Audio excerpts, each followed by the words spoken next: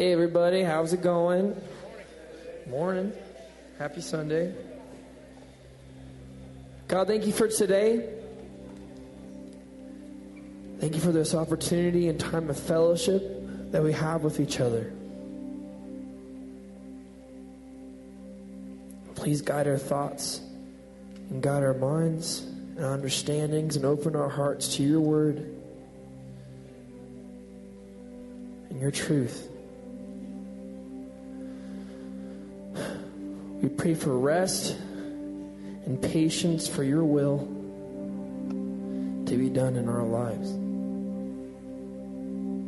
And the understanding and the promise that you have given us for your victory over all things.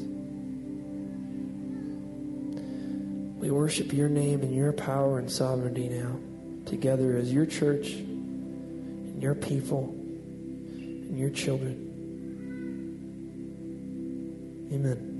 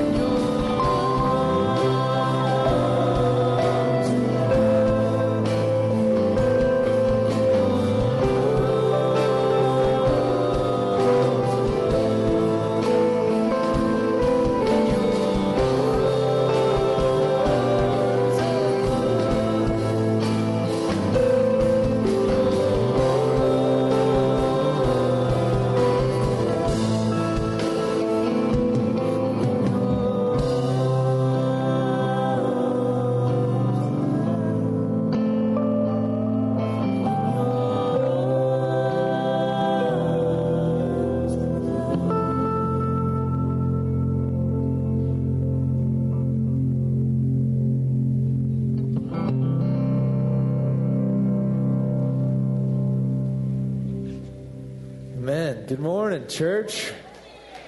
Welcome to 2016. Sounds like it's been a good year for all of you so far. That's a good thing. 3 days in. I don't know. So we have a couple things that we wanted to give to you guys right off the bat, the beginning of this year. Some things that we've been looking at and moving towards. And one of those is we're going to be doing some cleaning digitally. So what we're asking, we're going to be bringing back these communication cards from now on. They'll be in your bulletin, so you'll be able to give us your prayer requests, and we'll have our prayer teams pray for anything you guys need. If you're new, it's the simplest way to sign up for more information and stuff. But what we've been finding is that our database of names we've had forever is compiled with a bunch of people that don't even live in Alaska still. We continuously get emails saying we haven't been to that church in 5 years. So we realize we're in desperate need to do some year cleaning and make a new database for all of the people at our church. So what we're asking is, with these communication cards that's in your bulletin, if you've been coming to the church for a week or if you've been coming here for 20 years, we would like you guys to fill this out, because we're going to take all of this new information with your name and your families and everything and build a whole new database for the church. So we're up to date and we stop spam mailing people that don't come here anymore. And so we have a clear understanding of who's coming to our church. It also helps if you put your kids' names and stuff, because we'll be able to incorporate that into kids' church check-in and stuff like that. So if you can fill out one of these, our host ministry team has pens and they have these cards in their hands.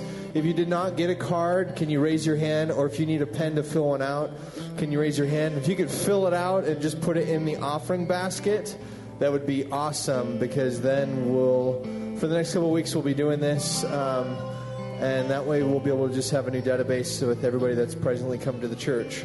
One other thing we wanted to note is Elke put on our homepage, this year we're really going to be focusing on biblical literacy. And so one of the tools we're going to be using throughout the whole year is walking through the Bible. And on our homepage we have something on our homepage that you can click on, which is every single day walking through the Bible. It goes Old Testament, New Testament, Psalms, and Proverbs. So if you want to join with us, it's on the homepage now. You've only missed 2 days so far. You can just go to the homepage and look at where we're at. And then as a church, we can be reading through the whole entire Word together this year. And it's something that we're going to be looking at. We're going to be starting that series in the end of January, the walk through the Bible. So you'll be a little bit ahead of the game if you start now. So I wanted to give you that as well. If you are new, fill out the communication card. If you want to know what's going on in the church, there's information out in the lobby. There's tables out there. Definitely check out what's happening. The Beach Feast is coming up, I know for sure. So check out that table if you want to buy raffle tickets. And we're going to dismiss the kids church at this time, but I want to pray really quick. Father, we thank you for this year that we've just begun. Lord, we thank you for what you have brought us through in the last year, Lord, and what we know you're going to do in this year in your body. And Lord, I pray that we would diligently seek you, God, that we would follow after you wholeheartedly, and that we would come into line with your plan and your mission in this valley. Lord, that we would be faithful to do our parts in glorifying your name and investing our lives into your purpose in your kingdom. God, we thank you for all the teachers that give their time and their wisdom to our kids. I pray that as they speak to our kids this morning, that you would just be in those classrooms and that the gospel would be heard and received from the littlest of hearts. Lord, we thank you for the words that Floyd is going to be preaching today. I pray that you'd speak through them with boldness and clarity. And God, just be glorified as head of this church. In Jesus' name, amen. If you have your kids here, you can bring them to kids' church at this time. If not, you can stand with us and we're going to continue to worship.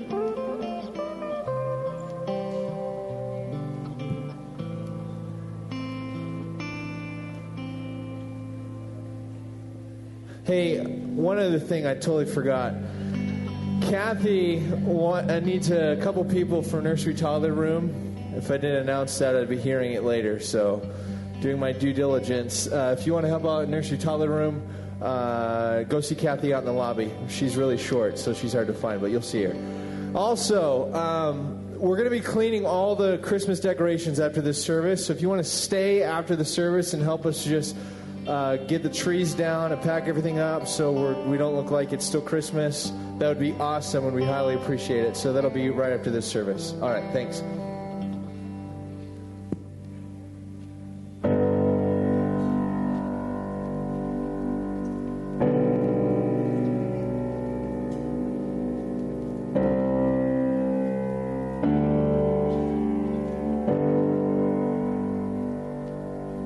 In the process, in the waiting, you're making melodies over me, and your presence is a promise, for I am a pilgrim on a journey. And you will lift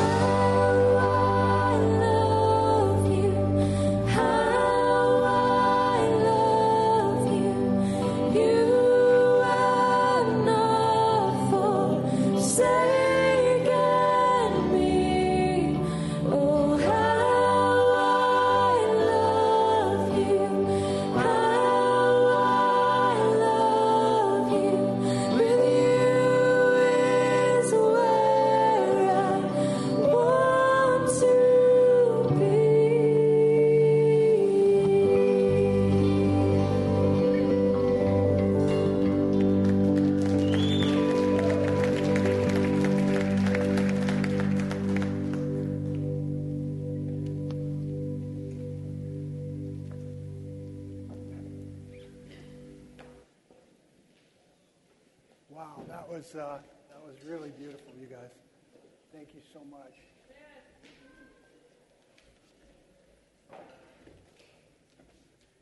Thank you, Joel. Bless you, man.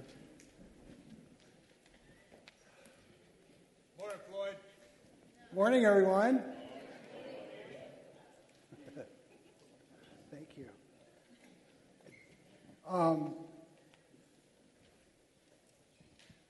As I sometimes do, I took a little too long in the beginning of my message, this earlier service, so I got to be a little more conscious of the time. So I want to jump right into this, but I want to take up our offering real quick. And Lord, I pray according to 1 John 3 that above all things and in every respect, that you will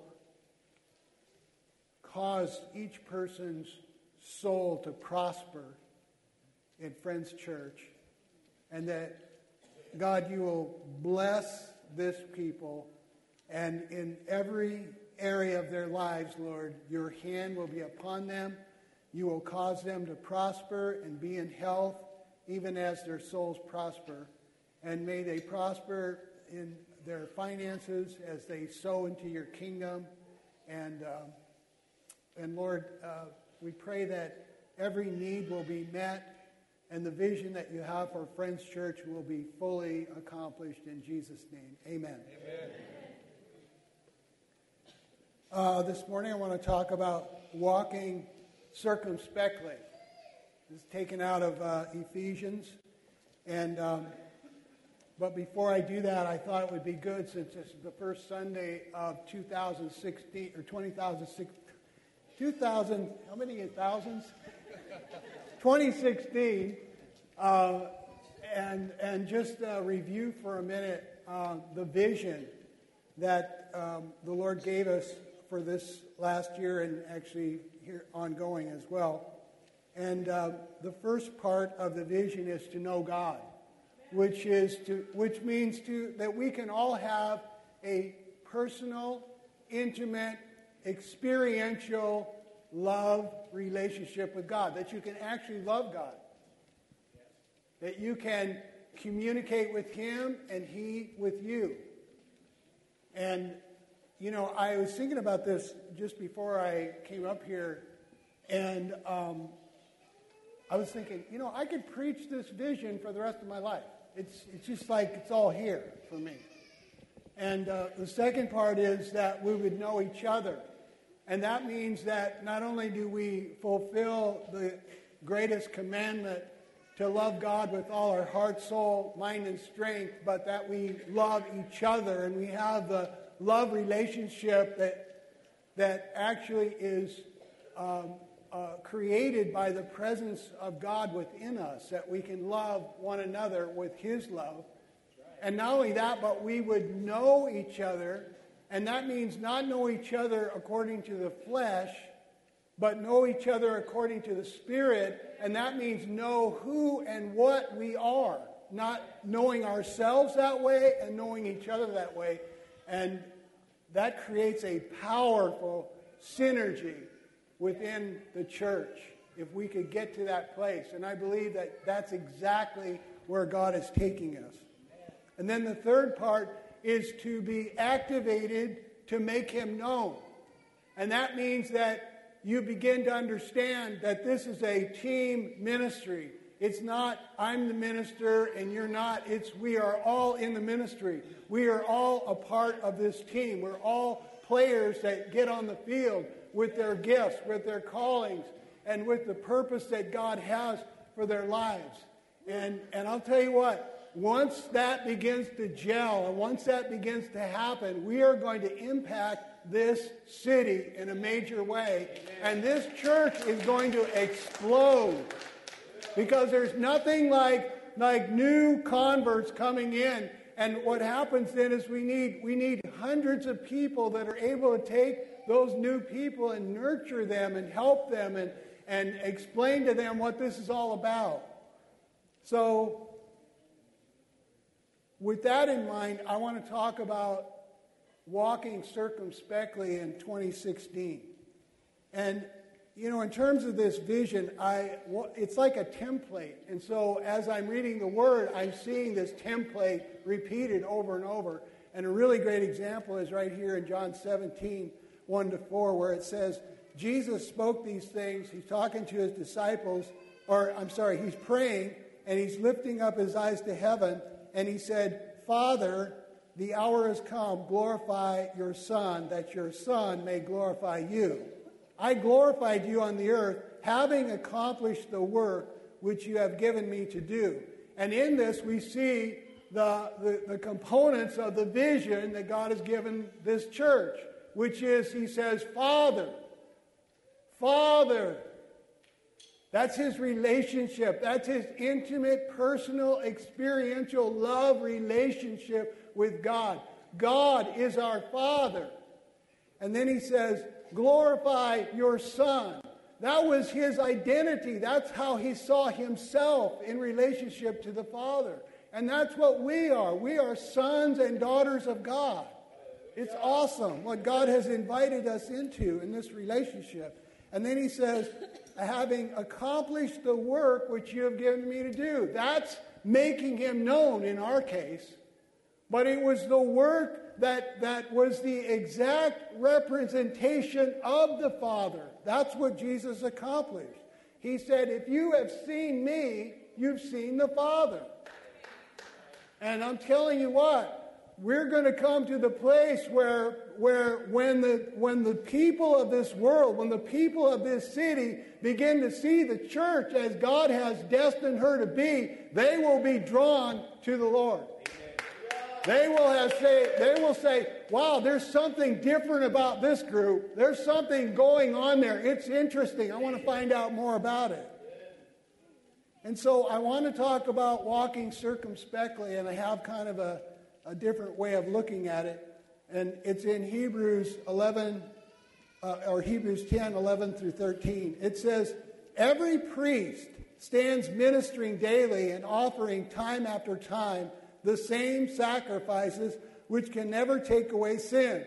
Now what this is referring to is the transition between the sacrificial system of Moses under the Old Covenant to the one sacrifice of Christ in the New Covenant. And what this verse is talking about is what was going on with Moses, where the priests could never sit down because their ministry was unending. They were continually, day after day, time after time, having to stand and minister and sacrifice more bulls and goats to cover sins, not to take away sins. The atonement was only to cover the sins for another period of time, and so it never ended, and so therefore they were not able to sit down. But this man,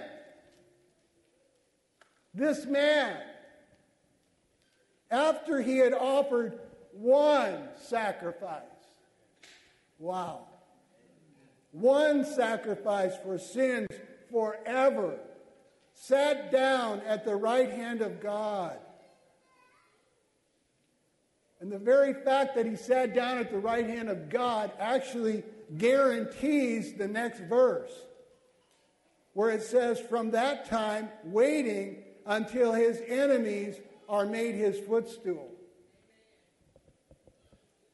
The fact that Jesus sat down at the right hand of God, far above all principality, power, might, and dominion, guaranteed the fact that there would come a point when all of his enemies would become his footstool, and every knee would bow and every tongue confess that Jesus Christ is Lord. And that's where we're going with all of this. And what I'm trying to say here this morning is that we are in between verse 12 and verse 13. It's very important, as many of you know, that when you read a verse in Scripture, that you make sure you understand its context. And what we're talking about here this morning is the context of our lives and how we are in between verse 12 and 13. We're in between the time when Jesus Christ gave one sacrifice for all time, and sat down at the right hand of God, and the time when his enemies would be made his footstool.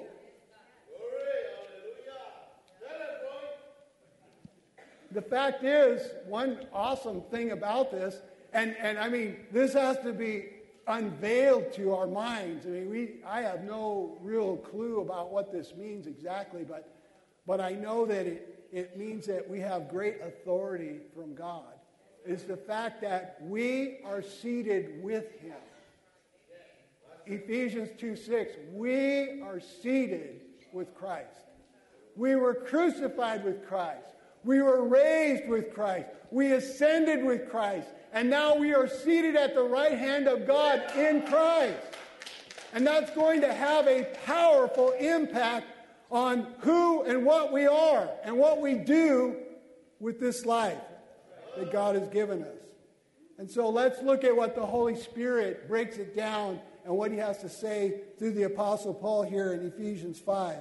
It says, do not participate in the unfruitful deeds of darkness, but instead expose them. I want you to know that every single one of you, every person in this room is involved in a war. I woke up a few days ago, and immediately there was presented to my mind, or should I say projected into my mind, an embarrassing situation in which I felt I had failed. And what really bothered me was the inference that this is who you really are. And fortunately, I had the presence of mind to grasp the fact that that was a lie from the pit, and I quickly turned it around for a better picture, and that is who and what I am in Christ, and the fact that he's in me. And that makes a huge difference. And that's what God wants for you today. He wants to give you a revelation of who you are and what you are in Christ, and the fact that he is in you. And there is a need for a massive reprogramming of our minds to align ourselves with the facts of Scripture. And the Holy Spirit is in the job of helping us do that very thing. And so he says, don't participate in the unfruitful deeds of darkness, but instead expose them. For it is disgraceful even to speak of the things which are done by them in secret. But all things become visible when they are exposed to the light, or by the light. For everything that becomes visible is light. The Scripture says that if we walk in the light, we have fellowship one with another. And it says, for this reason, it says, awake, sleeper, arise from the dead, and Christ will shine on you. See then that you walk circumspectly, not as fools, but wise. And that word circumspectly means pointed, accurately, watchful in every direction, redeeming the time, making the best use of the time, making the most of the time that we have, because the days are evil. So then do not be foolish, but understand what the will of the Lord is. And do not get drunk with wine, for that is dissipation, but be filled with the Spirit. That word dissipation is very profound. It means wasting by misuse, mental distraction, amusement, diversion, to disperse or dissipate, to squander, exhaust, and be spread thin. Wine in this scripture, I believe, represents not just alcoholic wine, but anything that results in dissipation. Because we thin out in the Spirit. And when you thin out in the Spirit, your soul is hungry for God. But because you're not walking with Him. You're not pressing toward Him. You're not seeking Him. You're not taking time in the secret place. Maybe you're not taking time in the Word. You begin to thin out, and your soul is hungry, so you begin to feed on other things. And it causes a dissipation of your life in the Spirit. It thins it out even more. And then Ephesians 4:17, for this I say and affirm together in the Lord, that you no longer walk, just as the Gentiles also walk, in the futility of their mind. And that word futility means lack of purpose or meaning, lack of effectiveness or success. We are no longer to walk as the Gentiles in this sense being people in the world. Because God has transferred us out of the kingdom of darkness and into the kingdom of His dear Son. And it says that we are in the world, but we're not of the world because we're born from above. We are citizens of heaven. And I want to add to that not only those two aspects of ways of not walking or formerly walking in the ways of the world, but also the fact that you are no longer the person you once were. You're a new species of being in Christ. And so there's no commonality between you and the world. We are from above. And that's the way we are to walk. And then it says, and that in reference to your former manner of life, you lay aside the old self. And that you be renewed in the spirit of your mind. I don't know exactly what that means, the spirit of your mind. But I think that it's the depth, heart, attitude, and the very spirit of the way you think. And I always really pay attention to the idea of renewing your mind, because really it's a matter of what God has already made you, and you getting a revelation of who you are. This is absolutely essential for a walk that is not any longer like the world. And so we need to be renewed in the spirit of our minds. And it always reminds me of Romans 12:2, where it says, don't be conformed to the world, but be transformed by the renewing of your mind. You know, this whole thing, I just want to say this one thing. I mean, if I haven't said it enough, it's like God has already recreated you. And you have all of these old neural pathways in your mind, and everything that the world has fed you your whole life about your place and your position and what you're capable of and your potential and all kinds of things. And our minds have got a lot of viruses in there. There's a lot of lies that we believe are true about ourselves. And God wants to reach in there by the power of His Spirit and His Word and renew your mind. Because our brains actually have that capacity to carve new neural pathways. You're not stuck with what you've got right now. And put on the new self, which in the likeness of God has been created in righteousness and true holiness. You are born from above, you are a new creature in Christ, and you are His workmanship, His masterpiece. He's working on you. He that's begun a good work in you will continue to perform it until the day of Christ. You're in an ongoing process of transformation every day. And all God needs, no one can change you. Not even God can change you unless you participate with Him, unless you give your heart and soul and mind to that process of transformation. And that's exactly what we're doing here at Friends Church. And I believe that the word that's being implanted is going to produce much fruit. And suddenly, I see it as almost like a corporate thing between us, that suddenly the light will go on and we'll go, oh my God, look what you're doing, Lord. It's awesome. It's beautiful. So, last time I preached, I had this acronym in the notes, but I didn't explain what it was. And I went out to the lobby, and this gal stopped me, and she says, what is that NCREMM thing? Oh, I say, that's NCREM. NCREM. And you're all going, oh, what's that? It's something that I say a lot.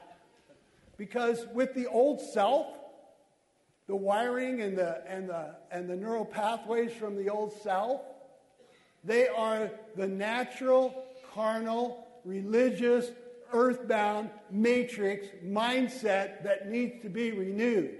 We need radical reprogramming.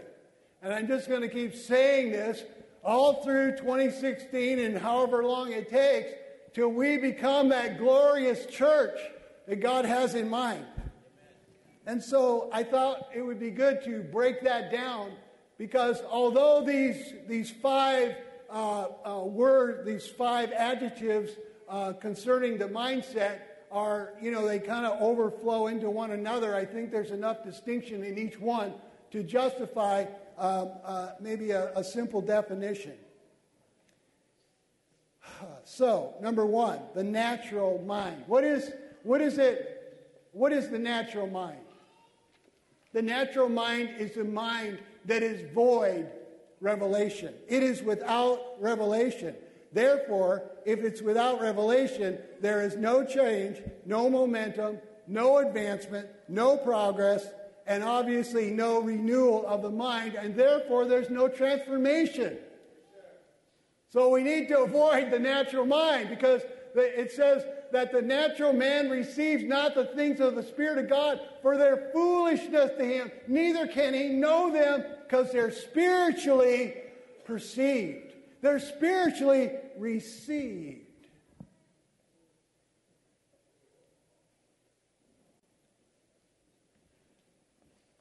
Colossians 2:10. In him you have been made complete. I have two beautiful granddaughters who are 3 years old, Lucy and Haven. And those two granddaughters are absolutely the, heartbeat of, I love them so much. I can't say enough about them. They're just fantastic little people. But although they're not mature, they are complete. They have everything they need within them to become everything that they're to grow up to be. And that's exactly what even the new converts, the people who have come in here today and you're new to the Lord, you've got everything you need right now. You are already so many things in God's sight.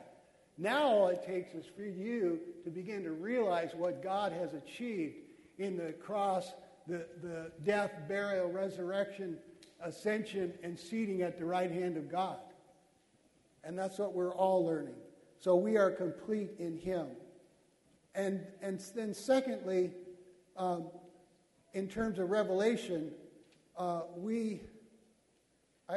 I think about it as a pastor, I'm looking at you, and I'm not, I need to not see you exactly the way you are, but I need to see ahead of where you are.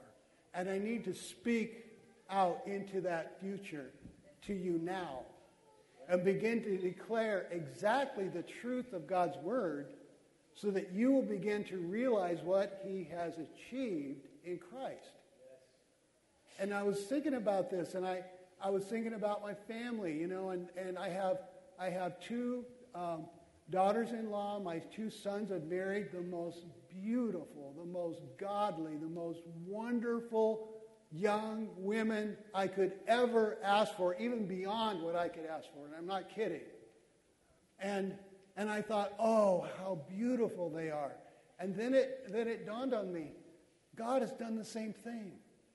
He's chosen the most beautiful bride on the planet, his church. And he even says that the Son is going to marry a beautiful, glorious church without spot or wrinkle or any such thing. And we need to begin to see that. God needs to begin to, we need to receive from him the vision for that and the strategy for that and how that could begin to take place here at Friends Church and how we might see the church rise up into all that God has provided for her. And one of the ways is here in John 16:12 through 15, and I'm still talking about the necessity of revelation.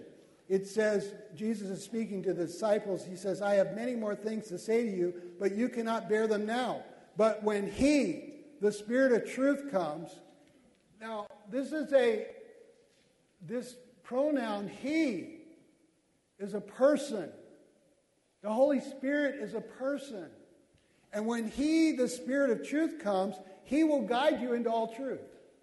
The Holy Spirit is here at Friends Church. He is here residing in you, his vessel, his temple, his dwelling place.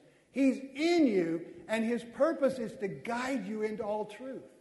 So that he could unveil the entire kingdom, unveil the glory of the Father, the Son, and all that the Father has. And I will read that here in a second.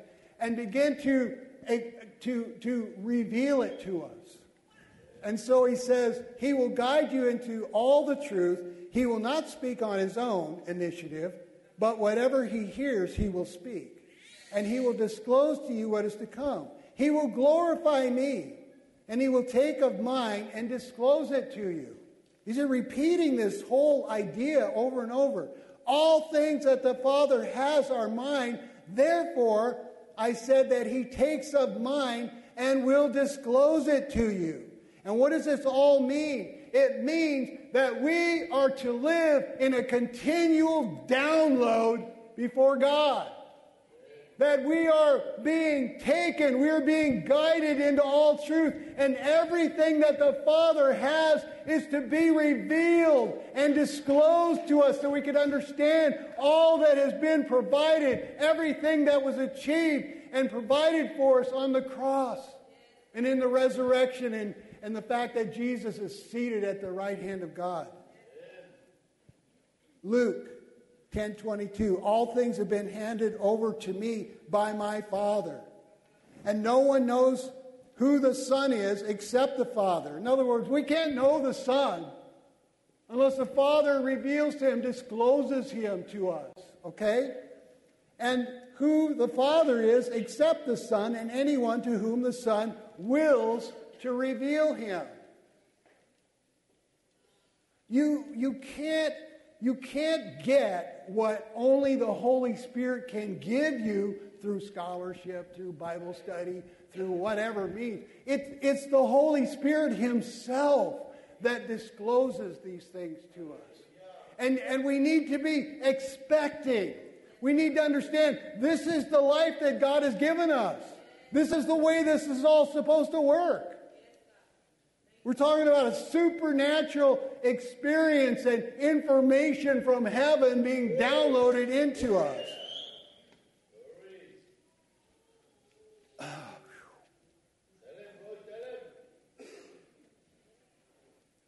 This is exactly what happened to Peter. And Jesus said to him, blessed are you, Simon Bar-Jonah, because flesh and blood. This is talking about the natural mindset. Flesh and blood did not reveal this to you, his identity, but my Father who is in heaven. This is an example. The Father revealed the Son. And the Father needs to continue to reveal the Son as we seek him in the secret place. We stop everything. Turn off your television. Turn off your cell phone. Turn everything. Get quiet. Get into the closet, like he says in Matthew 6, and begin to take the word and say, God, open up my eyes. Take the veil from my eyes. Help me to hear, to see, to receive that which you want to disclose to me. And get out of this natural mindset. This is why Paul, and I mention this a lot, but you need to pray this. This is what Paul prayed for the church. That the Father would grant us the spirit of wisdom and revelation and the knowledge of Him. So, ultimately, it's not about theology or Bible study. It's possible to have right doctrine, theology, and even a sense of mission with a deficit of personal, experiential, intimate knowledge and relationship with God. And I'm sorry to say, I know pastors who fit that description. How many of you have been to Morocco? Been to Morocco? Am I the only one that's been to Morocco? I've been to Morocco. I have personal, intimate, experiential, knowledge of Morocco. You get my point here. That's what God wants to have. He wants it. This has got to become reality to us. Okay, number 2, carnal. What's the carnal mindset all about? Whatever produces the chemistry. Like when you go down to the car dealer and you sit in your new car and you get that new car smell and you get this euphoric thing, or you ladies, you just bought this gorgeous dress and put it on, it fits, man, it's awesome. Boom, pow. You get this little pop in your brain. That's what I call chemistry. Okay? And there's a lot of things that can produce the chemistry. One of the terms we use around here is Turkish delights. And that's when I get down from the pulpit and somebody comes up, oh, Floyd, that was so good, man. You just really knocked it out of the park. Bam! And I go, pop, a little pop. A little Turkish delight. So, we're talking about drugs. We talk about sex, money. Money. We could talk about money. That'll really give you a pop. Video games. Facebook.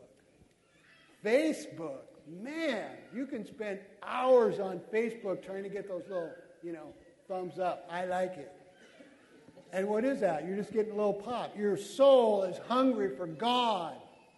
But you don't have God, so you're just feeding off the media, feeding off the people.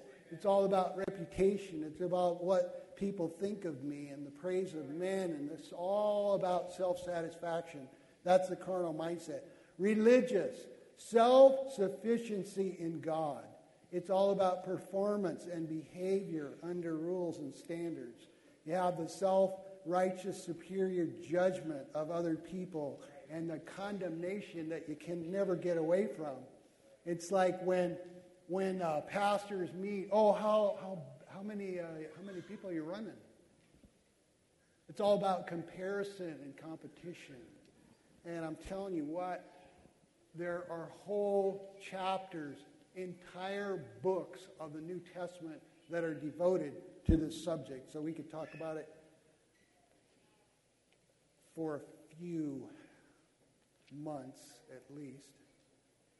Anyway, earthbound. What is the earthbound mindset? It's a mindset that is bound and limited to whatever is humanly possible.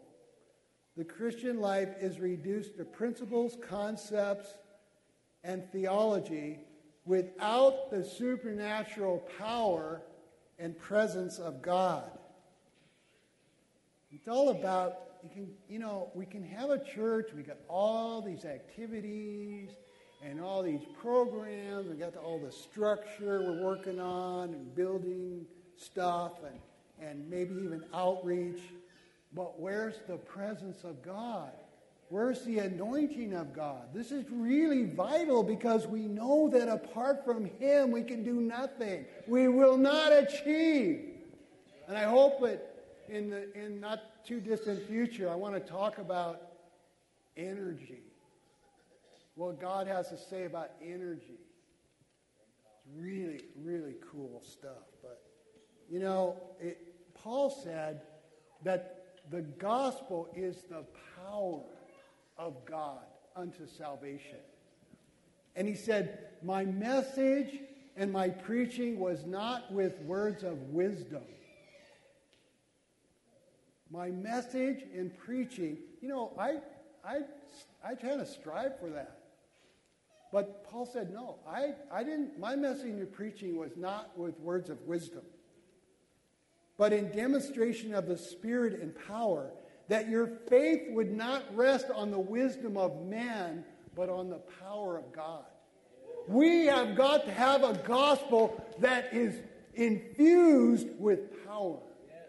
Because when we preach the kingdom of God, there needs to be evidence of the power of God to release people from that which afflicts them, that which binds them, that which oppresses them, that sickness, that disease, whatever it is. Because the kingdom of God is God's rule on the earth. And when his rule comes, when that will that is in heaven comes down to earth, things change. And that's what God wants us to have. He wants us to know the power of his gospel. And then finally, the matrix mindset, which is maybe my personal favorite. Everybody's seen The Matrix? Yes, every single one of you has seen the movie The Matrix. Or you don't, how could you even be here? But, no, I'm just kidding. Just kidding. But the fact is, it's a great movie that illustrates the artificial manufacture of this world system, which is a system designed to deceive. And I'll get to that in a minute. But basically, it's all about self-exaltation and selfish ambition, and it's all about the pyramid. The whole world system is a pyramid with a few people at the top and most of us down at the bottom.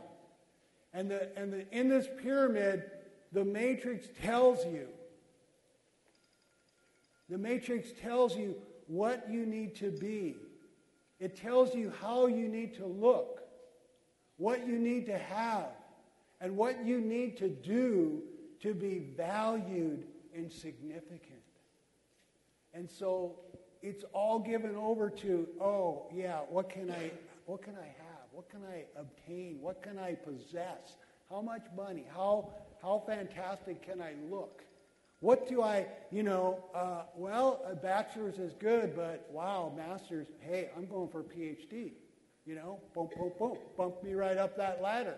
It's all about the ladder. It's all about, positioning and rank. And so it says in Revelation 12:9 that listen to this. This is a fact, okay? Here's the fact. Here's the fact. We just need to come to grips with it. If you understand this fact, it will help you to dislodge yourself from this world. And the fact is that the devil deceives the whole world. That's what it says in Revelation 12:9. This is a massive thing of deception out there. And when you're watching the news at night, watching all these, various television programs, it's all programming. It's programmed. You're being programmed, people. And if you don't recognize that, if you don't see that, you're dead meat. You're getting programmed and don't even know it. And I could go way into that, but we don't have time. 1 John 5:19. The whole world lies under the influence of the evil one. So let's get back to Hebrews 10:12-13. But this man, after he had offered one sacrifice for sins, sat down at the right hand of God, and from that time waiting until his enemies be made his footstool. And I just wanted to mention a couple of verses here that talk about what it looks like, maybe a different description of his enemies being made his footstool. And so in Daniel chapter 2, there's a king, his name is Nebuchadnezzar, and he has this dream. and none of his wise men can interpret the dream. But Daniel can interpret the dream. And the dream has to do with this king, Nebuchadnezzar, and his kingdom, and then some successive kingdoms after him. And it says here in Daniel 2, "You, O king, were watching, and behold, a great image. And this great image, whose splendor was excellent, stood before you, and its form was awesome. This image's head was of fine gold, and its chest and arms of silver, its belly and thighs of bronze, its legs of iron, its feet partly of iron and partly of clay. You watched while a stone was cut out without hands, which struck on its feet of iron and clay, and broke them in pieces. Then the iron, the clay, the bronze, the silver, and the gold were crushed together and became like chaff from the summer threshing floors. The wind carried them away so that no trace of them was found. And the stone that struck the image became a great mountain and filled the whole earth. And in the days of these kings, the God of heaven will set up a kingdom which shall never be destroyed. And the kingdom shall not be left to other people. It shall break in pieces and consume all these kingdoms, and it shall stand forever." That's where this whole thing is headed, people. That's where we're going. And I really like Matthew Henry's commentary on these verses. He says, the stone cut out without hands represented the kingdom of Jesus Christ. This is the stone cut out of the mountain without hands. For it should neither be raised nor supported by human power or policy. No visible hand should act in the setting of it up, but it should be done invisibly by the Spirit of the Lord of hosts. This was the stone which the builders rejected. The Jewish priests, scribes, and lawyers rejected Christ because it was not cut out by their hands, but it has now become the headstone of the corner. It is the kingdom, it is a kingdom not of this world, yet it is set up in it. It is the kingdom of God coming among men. Being set up by God, by the God of heaven, it is often in the New Testament called the kingdom of heaven, for its origin is from above and its tendency upward.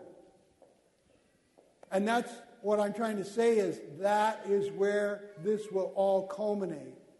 It says in Revelation 11:15, "Then the seventh angel sounded, and there were loud voices in heaven saying, 'The kingdoms of this world have become the kingdom of our Lord and of his Christ, and he shall reign forever.'"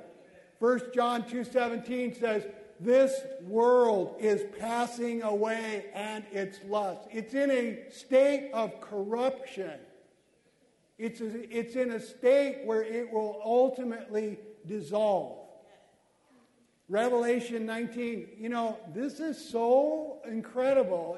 I'm trying to expand our thinking right now and put us in that context between the sacrifice of Christ and the fact that his enemies will become his footstool. It says in Revelation 19, "And I saw heaven opened, and behold, a white horse, and he who sat in it is called Faithful and True, and in righteousness he judges and makes war.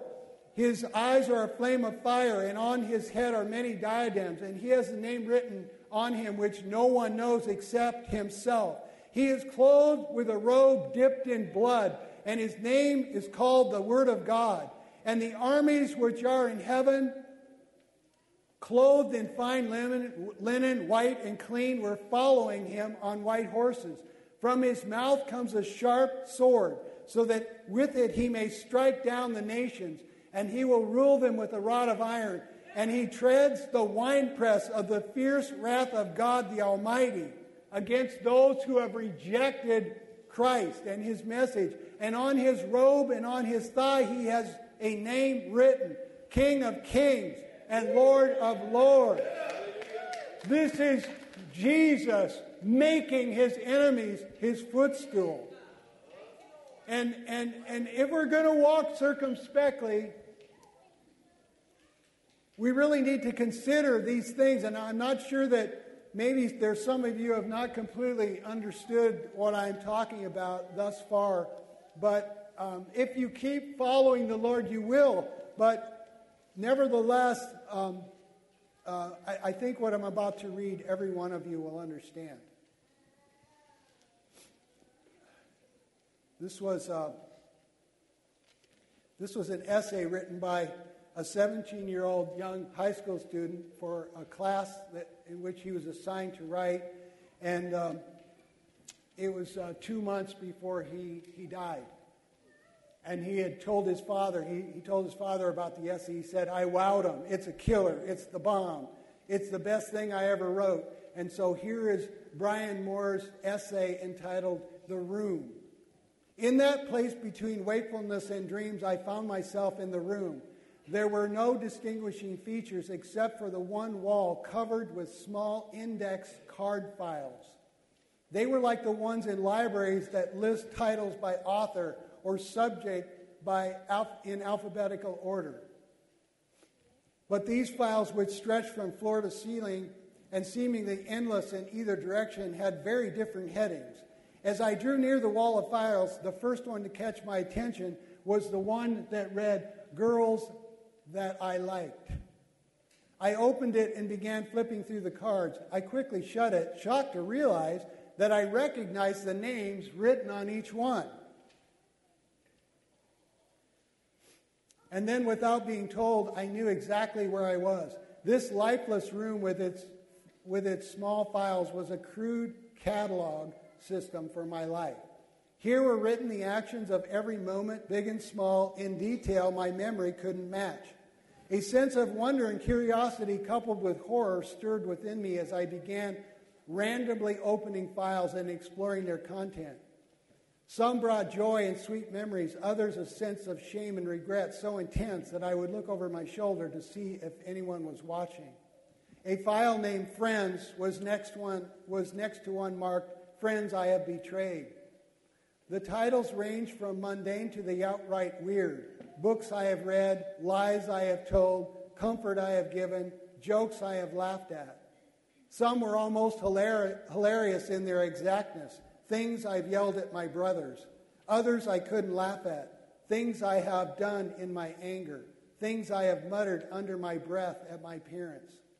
I never ceased to be surprised by the contents. Often there were many more cards than expected, sometimes fewer than I hoped. I was overwhelmed by the sheer volume of the life I had lived. Could it be possible that I had the time in my years to fill each of these thousands or even millions of cards? But each card confirmed this truth. Each was written in my own handwriting, each signed with my signature. When I pulled out the file marked TV shows I have watched, I realized the files grew to contain their contents. The cards were packed tightly, yet after 2 or 3 yards, I hadn't found the end of the file. I shut it, shamed, not so much by the quality of the shows, but more by the vast time I knew the file represented. When I came to the file marked Lustful Thoughts, I felt a chill run through my body. I pulled the file out only an inch, not willing to test its size, and drew out a card. I shuddered at its detailed content. I felt sick to think that such a moment had been recorded. An almost animal rage broke over me. One thought dominated my mind. No one must ever see these cards. No one must ever see this room. I have to destroy them. In insane frenzy, I yanked the file out. Its size didn't matter now. I had to empty it and burn the cards. But as I took it at one end, began pounding it on the floor, I could not dislodge a single card. I became desperate and pulled out a card, only to find it as strong as steel when I tried to tear it. Defeated and utterly helpless, I returned the file to its slot. Leaning my forehead against the wall, I let out a long, self-pitying sigh. Then I saw it. The title bore, People I Have Shared the Gospel With.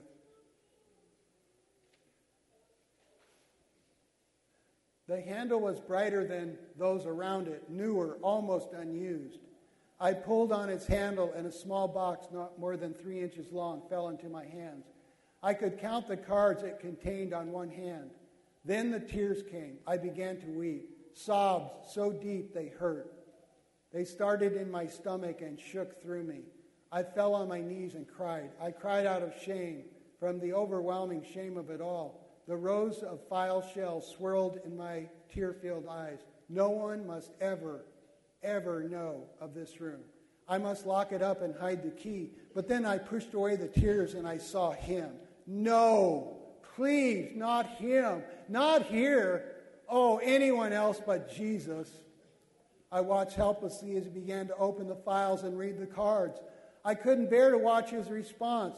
And in the moment I could bring myself to look at his face, I saw sorrow deeper than my own. He seemed to intuitively go for the worst boxes. Why did he have to read every one? Finally, he turned and looked at me from across the room. He looked at me with pity in his eyes.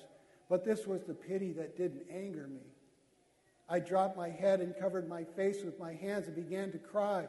He walked over and put his arm around me. He could have said so many things, but he didn't say a word. He just cried with me. Then he got up and walked back to the wall of files. Starting at one end of the room, he took out a file and one by one began to sign his name over mine on each card. No, I shouted, rushing to him. All I could find to say was no, no, as I pulled the card from him. His name shouldn't be on these cards, but there it was, written in red, so rich, so dark, and so alive. The name of Jesus covered mine. It was written with his blood. He gently took the card back and smiled a sad smile and began to sign the cards. I don't think I'll ever understand how he did it so quickly, but the next instant it seemed I heard him close the last file and walk back to my side. He placed his hand on my shoulder and said, "It is finished." I stood up and he led me out of the room. There was no lock on the door. There were still cards to be written. Thank God for the blood of the cross. He was wounded for our transgressions. He was bruised for our iniquities. In Christ, you who were formerly far off have been brought near by the blood of Christ. We have been purchased by his blood. We have justified by his blood. We're sanctified through the offering of the body of Jesus Christ once for all. We have been perfected forever by the blood. The blood of Christ cleanses us from all sin. We have peace through the blood of his cross. We have redemption through his blood, the forgiveness of our trespasses. We are released from our sins by his blood. He has reconciled us in the body of his flesh through death to present you holy, blameless, and above reproach in his sight. Your past does not determine your future. The blood of Christ unhinges you from all that you have done and all that you have said and all that you have all the sins that you've committed, that Christ could give you a new life and make you into a new species of being, a new person. And so if you haven't received Christ into your heart, if you haven't prayed, then today is the day. Pray to him. Say, Jesus, save me. Come into my heart. Make my life count. Help me to, Lord, commit my life in such a way to you that you will make me valuable and significant in your sight. And if you do know Jesus today, then I really want you to consider, I want you to walk out of here and think, oh God, what am I doing with my life? Walk circumspectly. Amen. Thank you.